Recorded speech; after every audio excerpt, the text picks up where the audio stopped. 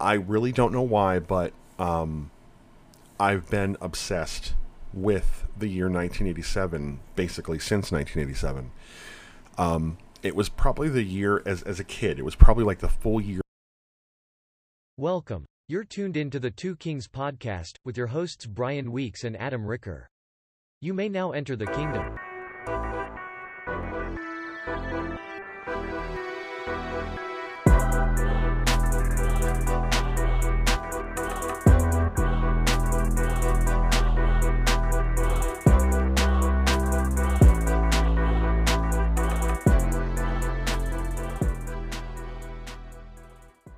Good morning and welcome to the Two Kings podcast, where it is always Saturday. I'm your host, Brian Weeks, and my co-host and partner in love and in life, Mr. Adam Ricker, Big Ricker, the biggest of Rickers, is unable to join me this week, so I am flying solo.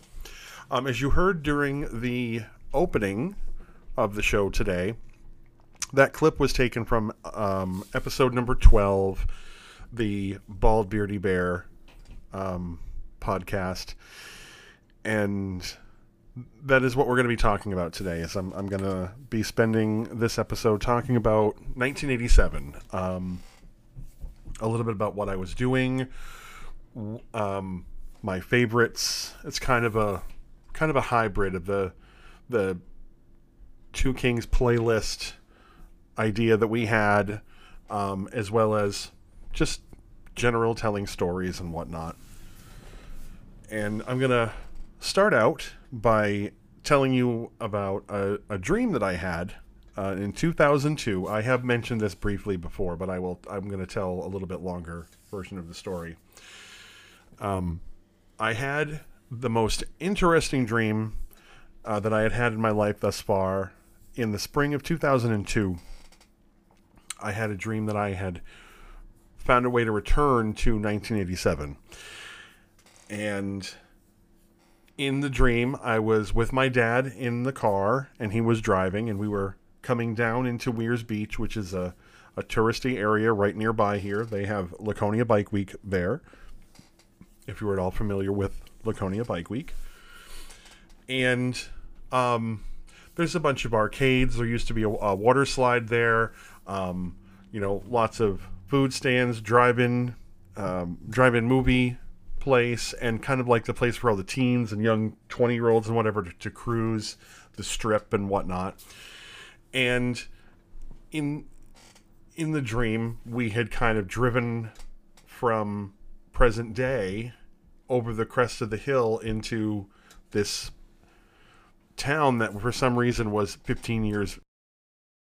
When I walked down into the town area and was walking around and seeing the Weirs as it was back then, my mind was doing a phenomenal job of painting a picture. Like, it was a completely immersive experience. It really felt like I was transported there. It was amazing. But there's music coming out of the speakers in the arcades, and I'm, seeing the marquee at the drive-in, and it is May 1987. And I'm seeing faces in the crowd of people that I knew then, today, in 2002, that I didn't know in 1987. And my mind had reversed aged these people. It was just so weird and so interesting. And as I'm walking around, I'm like, oh, I gotta have a cigarette. So I find my dad and bum a $20 bill off of him, and I go into this little mini mart, and I grab myself a Pepsi in a glass bottle, and a couple of other little snackies that they don't make anymore. And I go up to the counter, put my stuff down. I'm like, yeah, I'd like a pack of Marlboro Lights, please. And the clerk behind the counter is like, yeah, no. And I'm like, why? I'm like, something.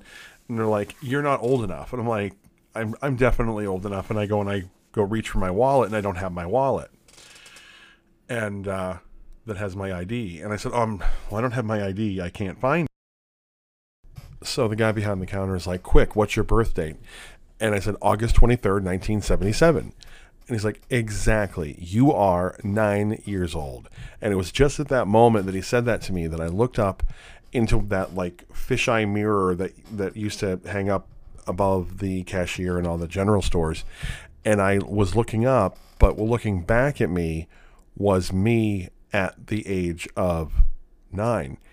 And it was really creepy. Like, I'm standing there as a 25-year-old adult looking in a mirror, but my reflection is from 1987, and it was super, super creepy. And so I said, well, forget about the cigarettes. And I ran out of the store, and I found my dad again. And I'm like, you're never going to fucking believe this. And he's like, what are you talking about? And I told him what had happened. He's like, wow, that's really fucked up. I'm like, well, the whole point is, can you go into the store and go buy me the cigarettes?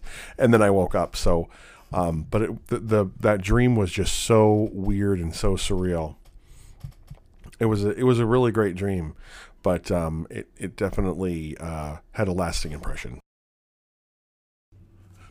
Depending on the part of the year, in 1987, I was either 9 or 10 years old. And at that time, I had a best friend named Trey. He lived across the street, and we were completely inseparable. And it was the first time that I had a male friend. And he was very much a really like masculine kid. I mean, not like super like aggro or anything, but like he was the quote unquote normal boy. He was a year older than me, and but we were in the same grade, and we were always like, it was with him that I was always doing stuff that I wasn't supposed to be doing, but nothing harmful or anything like that. It was stuff that I would never have dreamed to do, but my more normal acting, normal boy acting friend was wanting to do. And we'd like run off out into the woods and just go exploring and cut down little saplings or whatever, and like trying to like, oh, we're gonna forge a path in the woods, and up at my dad's camp, like he'd come up and we were, when I say we, I mean he, we're trying to build a lean-to on a couple of trees. Like, we found this little clearing area. It was very soft moss. So it was almost like it like felt like a nature carpet.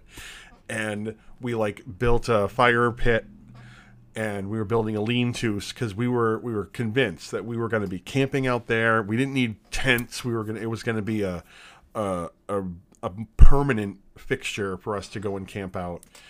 And I was useless at that sort of thing. I mean, even though I was in Cub Scouts, like, I really only paid attention once in a while. So I wasn't really nature boy. Like, I loved being outside, but I wasn't, like a nature person. So eventually he was able to start building a lean-to. There was 2 trees that were right next to each other. Took some rope and put, like a piece in the middle and started, but anyway, like building a lean-to. But where I'm going with that is I was just up there at my dad's house with Adam. Oh, it was on our birthday. So yeah, a couple of months ago. And I went out there, and there is still part of the lean-to still there after almost 35 years. I mean, it's just a couple of pieces of rope that have like grown into the tree, but it was really amazing to see that there, like, I found the right tree, and that there was still a piece of that there. There was still a piece of my childhood still there, and a piece of Trey's childhood. So that was kind of really cool. But we were always riding our bikes everywhere. Sometimes I would ride my bike from my house in Center Harbor, where I grew up, the 5 or 6 miles here into town, into Meredith, to go to my friend Kelly's house, who lived not far from where we are right now, near McDonald's. And it was kind of a long ride for a 10-year-old, but like, I did it a couple of times, and it was really awesome. And I used to just love going to Kelly's house and playing Barbies or watching Gem and the Holograms or pretending to fight monsters out in the yard. It was just a lot of fun, and I would go there by myself. But a lot of times, Trey and I were riding our bikes everywhere, and it was just a lot of fun. I guess you could say that 1987 was kind of the first year that I had any sort of social life. I was at an age where I could go downtown by myself, or and my parents and other kids' parents would actually like trust us to walk to the store or go to the beach for the day or whatnot. And it was really cool. That was like my first experience of not just being in my room by myself. All right, it is time for one of several countdowns that I'm going to be having here in this week's episode. These are in no particular order, but these were my top 5 television shows, nighttime TV shows, in 1987. The first I have mentioned here is The Golden Girls, and The Golden Girls is absolutely one of my favorite TV shows of all time. It's in my top 5 of anything I've ever seen on television. Not only would I watch this with my grandmother when I was staying on weekends down at the farm. My grandmother and I would always sit and watch that. And Saturday night on NBC in 1987, I mean, they had a stellar lineup. It was Facts of Life, 227, Golden Girls, Amen, and then that the cop detective show Hunter, and then the news and Saturday Night Live. But like there was a reason to stay home on Saturday night in 1987, and The Golden Girls was one of my favorite shows. If you haven't heard of The Golden Girls, welcome from being under a rock for the last 35 years, but so well written, so well acted, and just wonderful. My number 2 TV show from 87 was The Cosby Show. And that was another, worldwide hit. One of the most popular shows in America. I think it was still number 1 in the ratings in 87. But, at the time, Bill Cosby was America's dad, and Phylicia Rashad was America's mom. And it was still kind of at its height of popularity. Thursday nights on NBC. Again, that was a stellar lineup too. It was Cosby Show, Family Ties, and I honestly don't remember what was on after that, because on Thursday nights I'd usually have to go to bed at 9:30. So, it was usually Cosby Show, Family Ties, and go to bed. Number 3 TV show of 87 for me was Alf, and that was on Monday nights at 8 on NBC. I was not the only person in the house to be obsessed with Alf. I loved the TV show. I went out and bought the comic book. Yes, there was a comic book. I bought all the bubblegum cards. Yes, that was a thing too. And my mom was obsessed with Alf. And when I got I actually subscribed. I did a mail subscription to the Alf comic book through the mail. And when I was done with the comics, my mom always wanted them. And then, after a while, I kind of got over it and moved on. But my mom still has my comic book collection of every Alf comic and all the Alf trading cards, because she wanted them. She was super obsessed with him. She went and bought a stuffed animal of Alf, and then my sister really liked it, so she gave it to Christy, and she ran around with it for years and years and years until one of the dogs ate it. Then we got another Alf doll, but that one was the one that you pressed on its stomach and it would talk, and she didn't like that one as much because clearly it wasn't as soft. I mean, it had a big tape player inside of it, so you're gonna crack your head on it. But anyhow, that was Alf was a hilarious show. I know that there were a lot of problems behind the scenes, and I found out later that the person who played Alf was just a horrible human being, but it's a funny show. My number 4 TV show from 87 was Family Ties. I love that show. It was on right after The Cosby Show, Thursday nights on NBC. And I remember that I really liked the character of Mallory. There was something about Justine Bateman. Like, it wasn't really a crush so much. It was more of a... I liked the way that she talked. I liked the way they dressed her character. I liked the way her character... There was something about that character. I realize anyone who watched Family Ties knows that Michael J. Fox was supposed to be like the focus of the show. But I really loved the 3 female characters.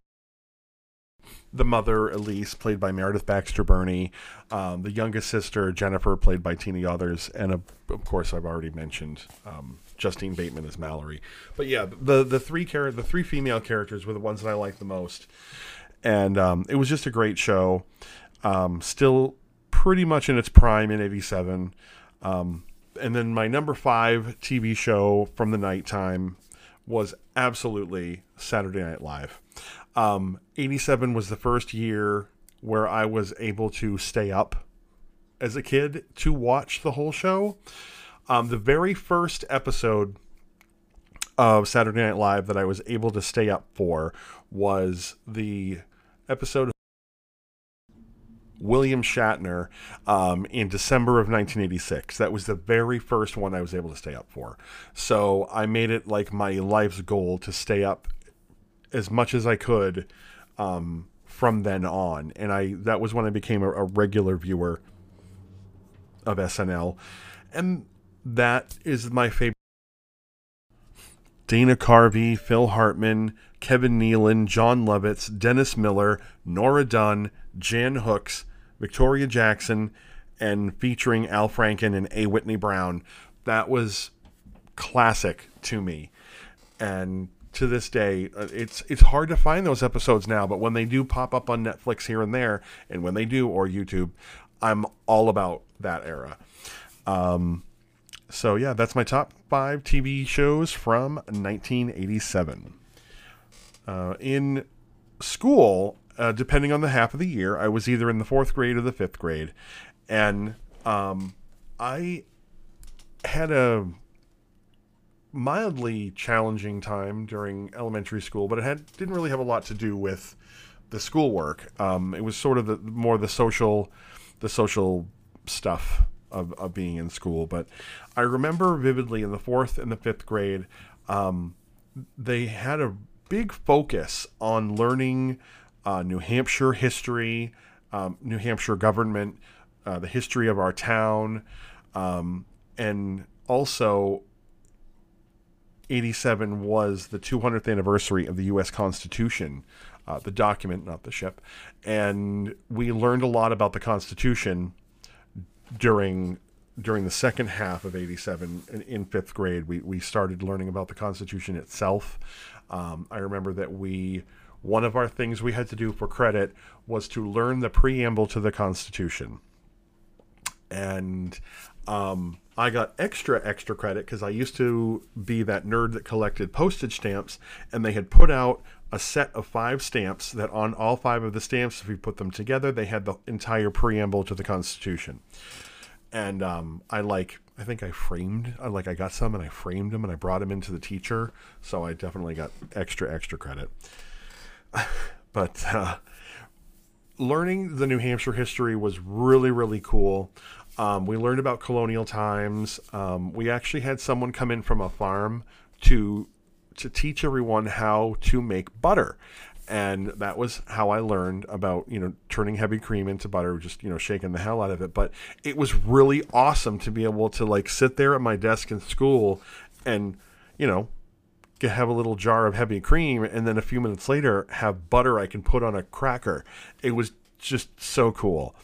And then town history, that was the interesting story about that was there was me and my friend Amy who were in the class together, and we lived in a different town. Our school district is encompassed is from three towns: Center Harbor, Meredith, and Sandwich. And the Sandwich kids in elementary school had their own school, but in my class, everybody except for me and Amy lived in Meredith, and Amy and I lived in Center Harbor. So we're learning about the history of Meredith, and it was really cool, but like no one was talking about the history of Center Harbor. So I went to the teacher and I said, I asked if we like wrote a report or, could we do some extra credit? And we wanted to learn about the history of Center Harbor, but we didn't want to like make the whole class learn if they didn't want to. So yeah, I think she offered us extra credit to do it. But yeah, I remember 4 or 5 weeks every Saturday morning going to the library and meeting Amy there and looking at old documents and stuff from the town, and it was very interesting. And it was a good experience. I think that was the interesting, like the anomaly of learning about local history and local government was very specific to that calendar year. It was like the second half of 4th grade and the first half of 5th. And it was also a cool time because it was like the Constitution's 200th anniversary and all that. I kind of feel like they like put all that stuff together for us to learn that at that time. So I feel fortunate that that was part of the stuff that I learned as a kid. I mean, I don't remember a lot of it now because it was 35 years ago, but I remember being fascinated about it. Another thing that we did in school that year, and never again, was this thing called Video Club. And I remember being invited, it was in 5th grade. I was invited to be a part of Video Club. And it turned out, like, it sounds very like geeky AV club kind of thing. But really what it was a filmmaking and improv club. Video cameras that you could carry around, VHS video cameras were still not super common in people's homes, but the school had one. And I remember one of the 5th grade teachers, Mr. Kelly, he would go on to be principal, and he just retired a couple of years ago. But Mr. Kelly started Video Club, and we made little movies, and it was a lot of improv, and it was like learning about how to use a video camera. It was really, really cool, and I had so much fun. I really, really wish that I had access to see any of that stuff that we did back then. But I'm pretty sure that all those tapes became Mr. Kelly's property. But it was so cool to be able to see some of that stuff from 1987 Video Club. The other thing about my school life back then that was a little different than other people's was I spent part of the day in the grade ahead. I was, at a very early age, I was branded as a gifted child. My reading and comprehension skills were at least a grade level higher than everybody else in school, and I was testing higher on that stuff. And but I wasn't performing as well at the rest of my school. I was just a really advanced reader and intelligent. So what the school district did was they sent me to the grade ahead for reading class and just reading class. So like I was in 4th grade for 6 out of 7 hours a day, but then I was a 5th grader for that one hour a day, and it really didn't do any favors to my social skills or social growth, because I was already convinced that everybody in my class hated me, and now I had a second class of people that hated me. But I realized that wasn't all true. I mean, to this day, I'm actually I work with a guy that was in when I was in the 4th grade and taking 5th grade reading, he was in that 5th grade class, and we became friendly during that class, and now, 35 years later, I work with a guy. I see him every day. It's really fun. But it was such a strange existence to be in a different grade for part of the day. It was just really, really strange. I mean, I enjoyed it. The work tended to be a little bit more challenging, but it was just really, really weird. So, yeah, that's my weirdness from school. It is time for another top 5 countdown.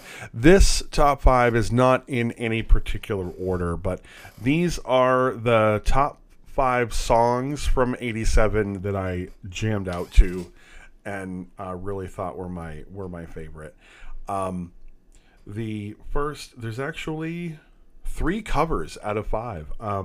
The first one that I'm going to mention is I Think We're Alone Now by Tiffany. That was everywhere in '87, and I remember there was a new girl in school in 5th grade, and she was in my class, and she had the same red hair, the same head to toe denim, and it was just really funny. That was when Tiffany was becoming really, really popular. Like, oh my God, you look just like Tiffany. But yeah, that was cool, and that was a cover of an old '60s song. The second one I'm going to mention is a cover of the song Funky Town, originally done by Lips Inc. in 1980. In '87, there was kind of a high-energy, dancey cover by a complete one-hit wonder group called Pseudo Echo. And for my money, Pseudo Echo's version is much, much more superior to the original. I really love that pumped up synth bass line 80s dance kind of thing versus the very spare, almost sad disco, not fun disco, just shitty sad disco of the original. The third song on my top 5 playlist from '87 is Nothing's Gonna Change My Love for You by Glenn Medeiros. He was a teenager who lived in Hawaii that was 15 years old at the time or something, and won some singing contest, and it actually led to him getting a contract and putting out a cover. The Nothing's Gonna Change My Love for You was originally recorded by George Benson in 1985. And it's very much the same. It's a pretty close cover, but I really like Glenn Medeiros' version a little bit better. But that song became a slow dance staple at all the school dances for years afterwards, and I do still feel some kind of way about it. I still listen to it every so often when I kind of want to remember those days. The next song from my top 5 is Love Will Save the Day by Whitney Houston. This is on the Whitney album, the one that has I Want to Dance with Somebody and I Get So Emotional. But this one wasn't actually released as a single, I don't think. Love Will Save the Day is a little more dancey, a little more, I don't know. It just feels a little funkier, and I love the message of the song. And one of my friends must have had the record or something of the whole album, because I know I didn't have it, and I don't remember it playing on the radio a lot, but I absolutely loved it, and someone taped it for me. I remember asking someone to tape that song for me, and they did, and I played the shit out of it. But the last song from '87 that was right up there, one of my favorites, is Causing a Commotion by Madonna. That song was featured in the soundtrack of the movie that she did called Who's That Girl? And of course, the song everybody really remembers from Who's That Girl is the title track. But I really loved Causing a Commotion. It was a lot more club-oriented, much dancier, and I love that. And to this day, I have the 12-inch single of that song, and I just still love that bass line. Oh, what a great tune. But yeah, those are my top 5 songs from 1987. You've been listening to the Two Kings Podcast. We're going to pause for a brief intermission and then return for the second half of this week's broadcast.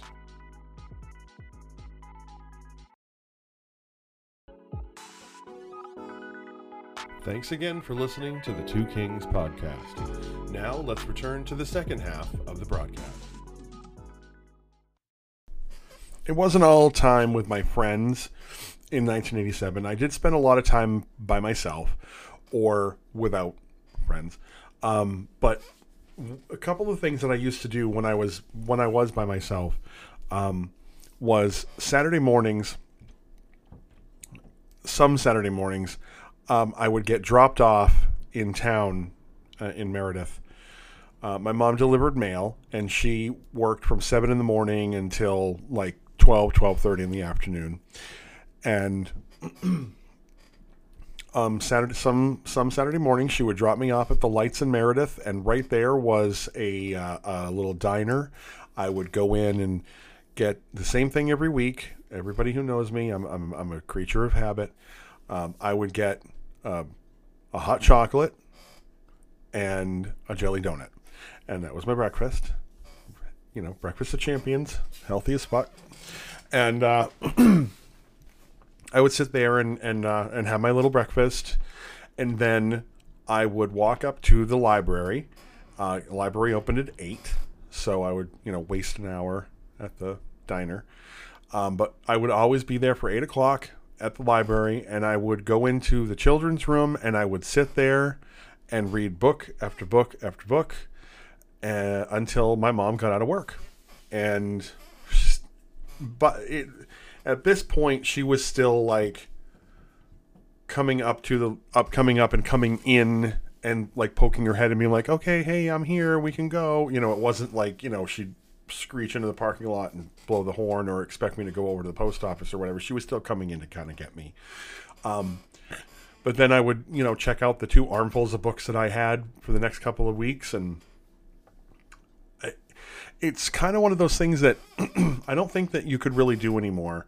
Be alone in the library, be a 10-year-old kid in the library for hours on end, unsupervised. But I was very well behaved. I mean, I just sat there and read books. And generally on Saturday mornings, there were no other people there besides me and the librarian. Most other kids were at home watching cartoons. I just really sometimes wanted to go and just read. They had cool beanbag chairs, and I didn't have a beanbag at home, so that was kind of cool. And I'm pretty sure there was like there were like murals or stuff. There's stuff to look at, but there was like unlimited books. I could read anything I wanted. And I read all the Peanuts cartoons in the that were all brought up into anthology books, and all the Peanuts cartoons, the Family Circus books. Like, I read a lot of cartoons too, but I read a lot of regular books too, and it was just, there was no limit. I could literally read anything I wanted, whatever the mood struck me, and then I would pick out my 2 armfuls of books to take home. Yeah, I read a lot. Also in the reading theme is I got an allowance. I want to say it was like $5 a week in 87. So every Friday I would, after school, would go down to Robin's General Store and get a bunch of Little Debbie snacks and a soda. But I was always getting all the new Archie comics. And I've talked about Archie comics, I know, a couple of times during the podcast, but various episodes. But I mean, I can't undersell how much I love Archie comics. I still, to this day, read the Archie comics. I have the app on my tablet.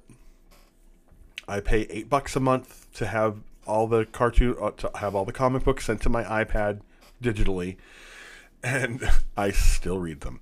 But yeah, that was my thing. Every week I would get the Archie comics and some snacks and go hang out or whatever. But the comics was definitely it. And then on Friday nights, that was sort of a family thing, but it was more geared towards me. I think it was just so my parents could have some time just hanging out by themselves. But most every Friday night, we would go and get a pizza at LVO's, the pizza place up the road. And next door to LVO's was National Video, the video rental place. And, you know, neither one of my parents were big on movies or TV or anything like that. Like, they had the stuff, my mom had stuff that she watched, generally soap operas.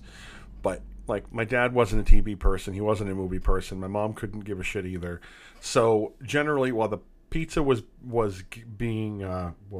cooking over at the restaurant, my dad would give me the video card and, you know, cash to go rent a couple of movies. But it was like my choice. It's like, yeah, whatever. That gave me something to do over the weekend. And I remember at this time, maybe a little earlier than that, but somewhere in that vicinity, you could actually request a paper list of everything that they had in the video store. You know, old Xerox sheets of paper with that, you know, that somebody taken a typewriter and typed out the, you know, 400 titles they had or whatever, and Xeroxed them and stapled them together. And like quarterly, you could get a actual physical list of what was in what they had to offer, because, you know, not everything was there all the time. Because you could call ahead and try to reserve something. But yeah, that was really cool. I remember having a couple of those. But I was always renting. I rented just about every cartoon they had. I remember renting Pink Panther cartoons from there, the Archie cartoons from the 60s. But, you know, I was basically, that was it. I'd pick out 2 or 3 movies or cartoons or something, and that would be, you know, just for me. And, you know, pizza and videos were always really cool. Sometimes I would pick a movie that the family could all watch together. And I can't believe I'm going to actually, like, my parents were pretty permissive with me with what stuff that I could watch and stuff that I couldn't watch. There really was nothing on the list of, you can't watch this. So, and again, being an only child up until a year prior, I tended to watch the same stuff on the television or the VCR that my parents were watching. So I did get to see a lot of, like, when I say adult movies, I don't mean porn movies. I mean like movies for adults, like not children's movies. So I remember at this time, you know, 9-10 years old, that we rented all the Cheech and Chong movies. And, you know, yeah, all the Cheech and Chong movies, George Carlin stand up, Richard Pryor stand up. Like, that's the stuff that I was watching when I'm 7, 8, 9, 10 years old. So, you know, I could just as easily pick up Cheech and Chong's Up in Smoke or the Pink Panther's Greatest Hits. You know, and I'm still kind of the same way today. All right, I have another top 5 list for you. This list is my top 5 Saturday morning TV shows in 1987. And these are in order, so I will count backwards from 5. So number 5, favorite was the Smurfs. I was on NBC, and I'm absolutely certain everybody knows who the Smurfs are. I really enjoyed the really enjoyed the storytelling. I remember by '87 they had started to kind of lean into that medieval storyline with the human characters, which I didn't care for quite as much. And then they brought on like the baby Smurfs but still, I watched every week, even though, probably one out of every four stories I didn't really care for, but great show. Number 4 would be Bugs Bunny and Tweety. That was on ABC at the time. I love Bugs Bunny cartoons, Bugs Bunny and Daffy, and Tweety and Sylvester, and Roadrunner, and Wile E. Coyote. All of those cartoons, love them always. Definitely perennial favorites. Number 3, Saturday morning TV for me, was Pee-wee's Playhouse on CBS. That was a live action show starring Pee-wee Herman. It was kind of subversive, kind of weird, kitschy, 50s throwback, very camp, but and just weird. And I loved that. That was definitely a formative show for me. I look forward to that every week. Number 2 was Muppet Babies. And that one, I still, to this day, I love that one. Especially, it wasn't from 1987. It was actually from 1990. But the episode of Muppet Babies where they are parodying Star Trek, Star Wars, some Doctor Who. It's fantastic. Oh, the Jetsons. It's fantastic. And I know that I have put a link. There is a link already on our website. I want to say it's during the Saturday morning cartoons episode we did back in the spring, I think. Yeah, I believe it's on that post. So I'm not going to repost it again. But my number 1 Saturday morning TV show of all time is absolutely Alvin and the Chipmunks on NBC. I lived for Alvin and Chipmunks, and in '87, that's the year that they put out their full-length movie, the Chipmunk movie. And I love Alvin and Simon and Theodore, and I love the Chipettes, and yeah, we know how Adam feels about them. He doesn't really care for them, but he's not here today. So yeah, number 1 favorite Saturday morning show was Alvin and the Chipmunks. 100%. There's a few things that I was thinking about that you were able to do in 1987 that you absolutely cannot do today. As a kid or even as a human being. One of them that I remember, and I was explaining this to somebody a couple weeks ago, and they looked at me like I had 9 heads. In my town, if I wanted to call somebody else in my town, all I had to do was pick up the phone and dial the last 4 digits of the phone number. Apparently, that used to be a thing, that the telephone number for the town I lived in, Santa Harbor, the first 3 digits was 253. And my number was 253-7509. And my best friend Trey's number was 253-4647. And so I remember, like, being able to just pick up the phone and dial 4647 and get him on the phone. And I think it has to just be a small town thing. And I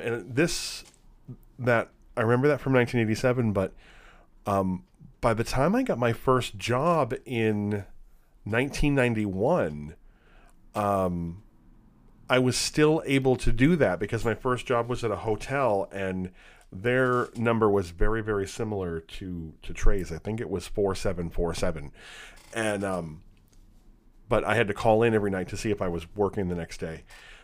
But yeah, that was like 1991. Like, we didn't have like the upgrade on telephones until the mid 90s when they started doing the upgrades there in my little town. Riding in the back of the pickup truck was another thing that Trey and I used to do a lot, and I used to do a lot. Um, there's no way you can do that anymore. You know, I always thought it would have been nice to have a seat or a seat belt back there, but no, just rattling around in the back of the truck, sometimes on top of a load of wood, sometimes, just sitting there, and yeah, completely unsafe, but tons of fun. Which kind of brings me to that other third thing of you can't do anymore. Completely unsupervised play.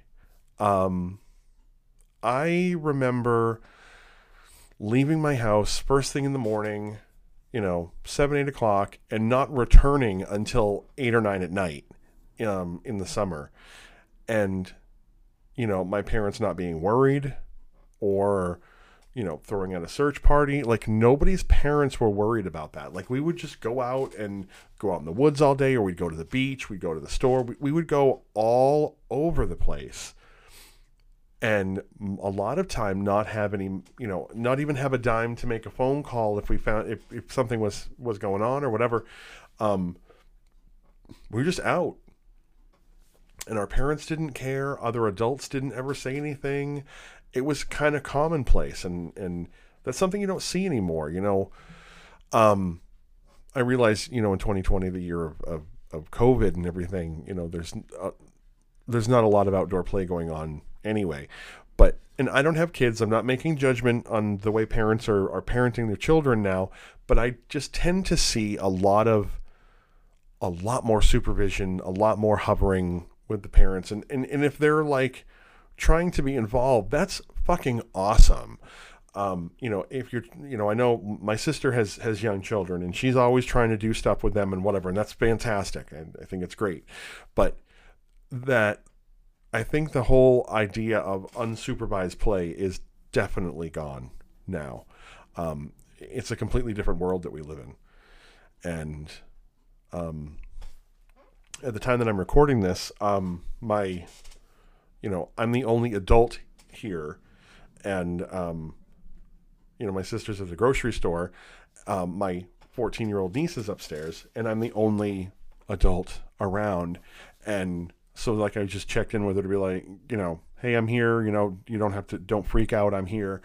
And she was like, oh, cool. Thank you. Like, that is kind of a thing to be, kind of nervous if you were by yourself. And that wasn't anything that we had to worry about when I was a kid. We have one more top 5 countdown. This is my top 5 reads in 87 when I was 9-10 years old. The first set of books that I was obsessed with was by a children's author named Robert Newton Peck. And he wrote a series of books about a character named Soup.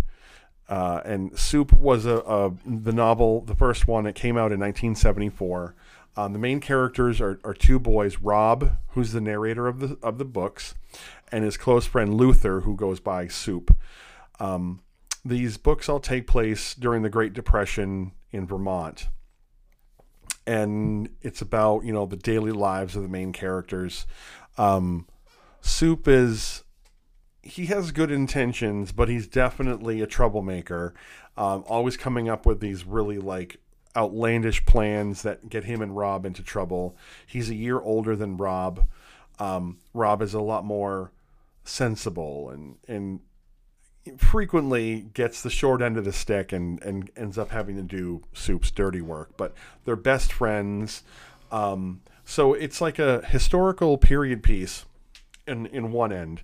But in another way, it's about, friendship and 2 boys hanging out together in a small town and in the Great Depression. And I really identified with the Rob character.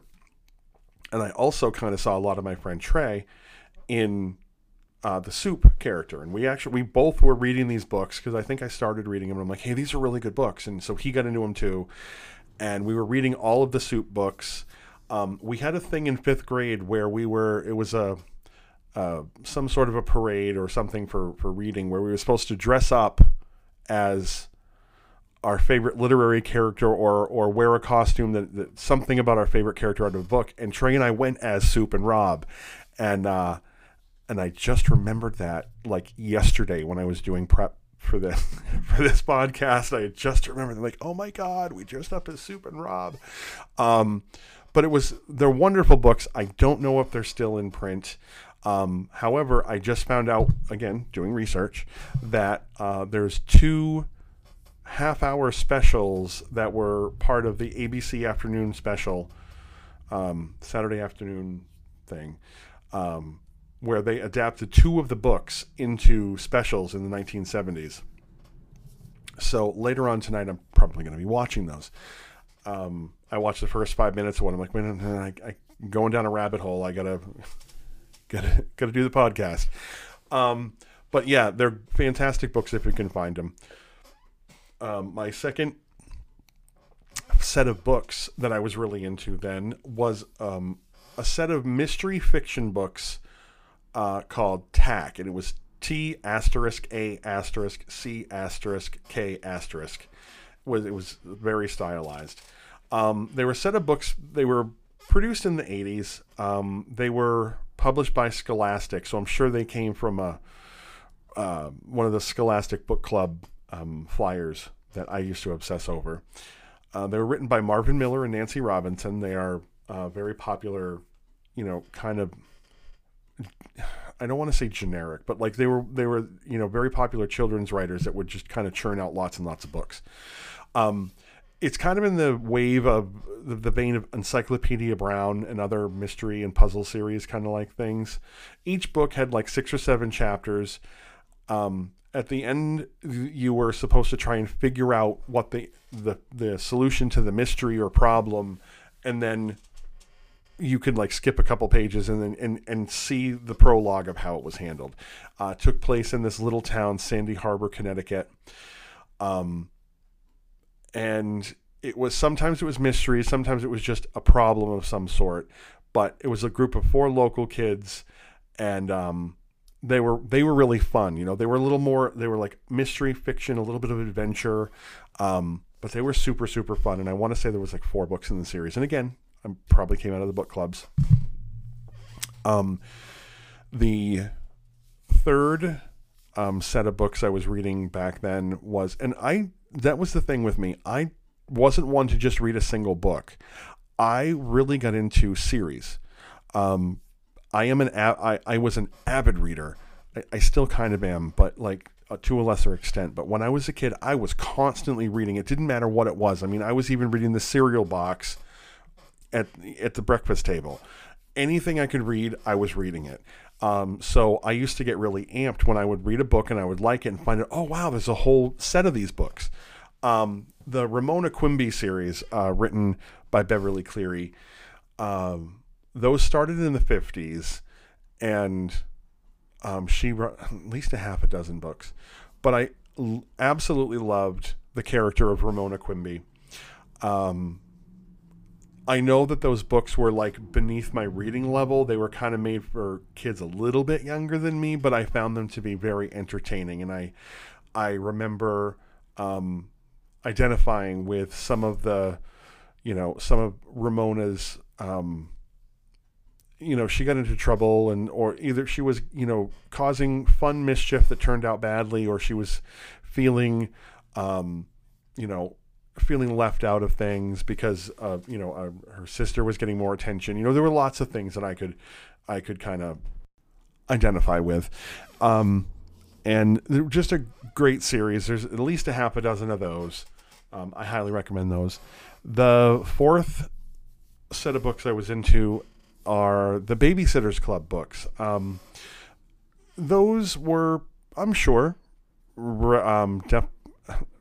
were definitely written with for a female audience, but I really fell in love with the characters. I think the reason that I picked up the first one was not because I had any interest in babysitting, but the first book in the series is titled Christie's Big Idea, and the way that the author spelled Christie is the same way that my sister's name is spelled, which at the time was not a a common spelling.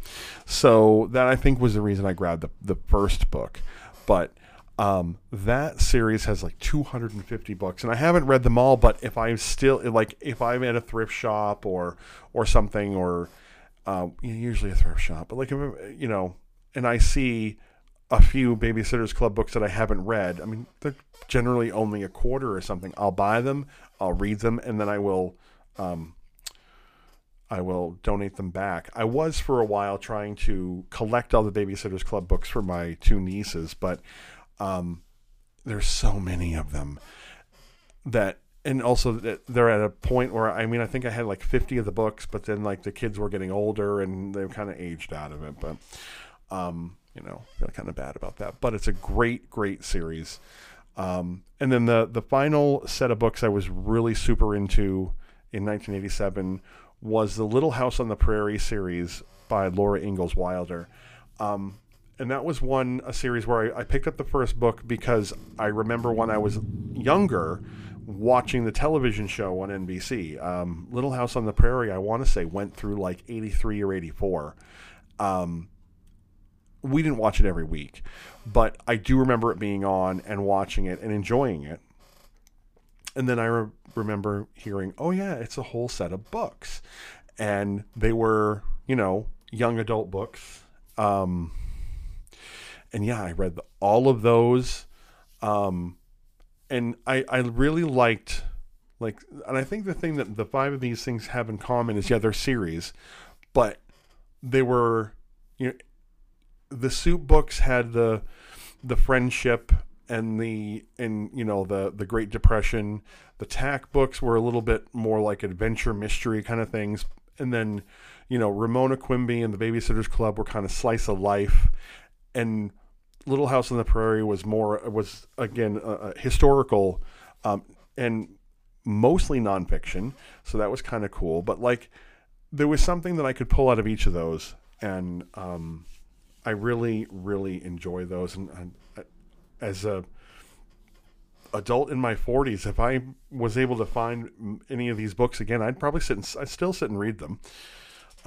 But that's just the way that I am. Over the years, I've wondered why, and I've been asked why, I have this obsession with 1987. And, it's very easy for me to say, oh yeah, it was my favorite year. And it really was. I think, objectively looking back at it, it is definitely the year for the year as a whole. I was definitely the happiest time in my childhood. I had my first friends that I hung out with outside of school, and really my first friends all together, because I really was not I was not a very social kid. So this is really me starting to have friends. I had a girlfriend. I had a new baby sister. Granted, Christy was born in 86, but it was still she had the novelty of having her around hadn't worn off quite yet. But also in 4th and 5th grade, that was definitely the most interesting schoolwork that I had up until that time. And probably if I really had to quantify it, probably the most interesting schoolwork I had ever. So yeah, 1987 was a really good year. I mean, there was great television, there was great music, great movies, so what's not to love? But yeah, I think so. Looking back, I mean, there were many, many reasons, but the short story is, I think it's when I was most happy in my childhood. All right, it's about time to wrap it up for this week. But before I go, I just want to say thank you to our listeners for tuning in every week. Thank you for listening to me drone on about 1987 for seemingly no reason whatsoever for the last hour. If anyone out there is... I know I have a couple of listeners that listen every week and probably have a way of contacting Trey. I would absolutely love it if someone out there told him about this podcast, especially this week's, because I spent a lot of time talking about him. But, I had a fantastic, there was issues when we were a few years that would come a few years later, and we would, we would not be close friends anymore. But recently, over the last couple of years, I had a chance to bump into him again, and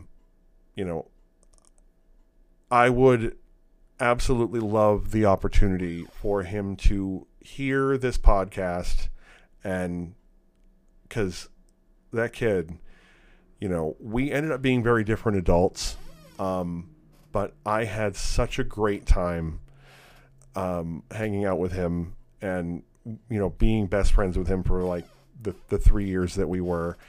And I look back on those days, and they were just some of the most memorable. So thanks for all the memories, Trey, if you're listening, and hope to, catch a beer with you at some point in adulthood. But as always, like and subscribe to the podcast. Go to our website, www.twokingspodcast.com.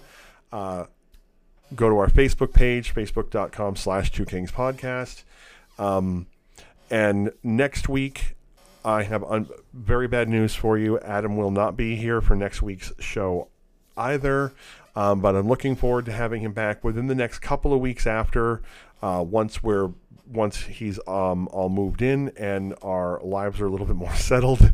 We'll have a lot more time to work on the podcast, and we have a bunch of stuff coming up in the future that we're really excited about. So yeah, definitely stay tuned.